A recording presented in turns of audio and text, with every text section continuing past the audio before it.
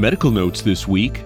A drinkable cocktail of designer molecules is showing promise in stopping the development of dementia.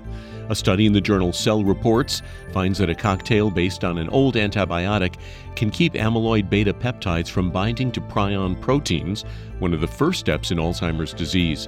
Researchers say the cocktail has also repaired synapses in the brains of rats, restoring memories. Scientists will now start testing the cocktail for toxicity. If you're using sugar substitutes as part of a weight loss resolution, a new study says don't bother.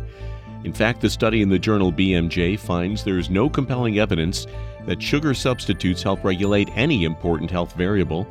Blood sugar levels and the risk of heart disease or cancer did not benefit from the use of saccharin, aspartame, or other artificial sweeteners. People who used plain old sugar ended up pretty much in the same place health-wise. And finally, shaming people for what they do isn't right, even though new research suggests that it can get people who engage in dangerous activities to quit. A study in the Journal of Consumer Affairs shows that smokers are more likely to quit if they're told that their peers disapprove of smoking. However, experts warn that shaming people leads others to think that the bad effects of a bad habit are all their fault and they deserve what they get. And that's Medical Notes this week.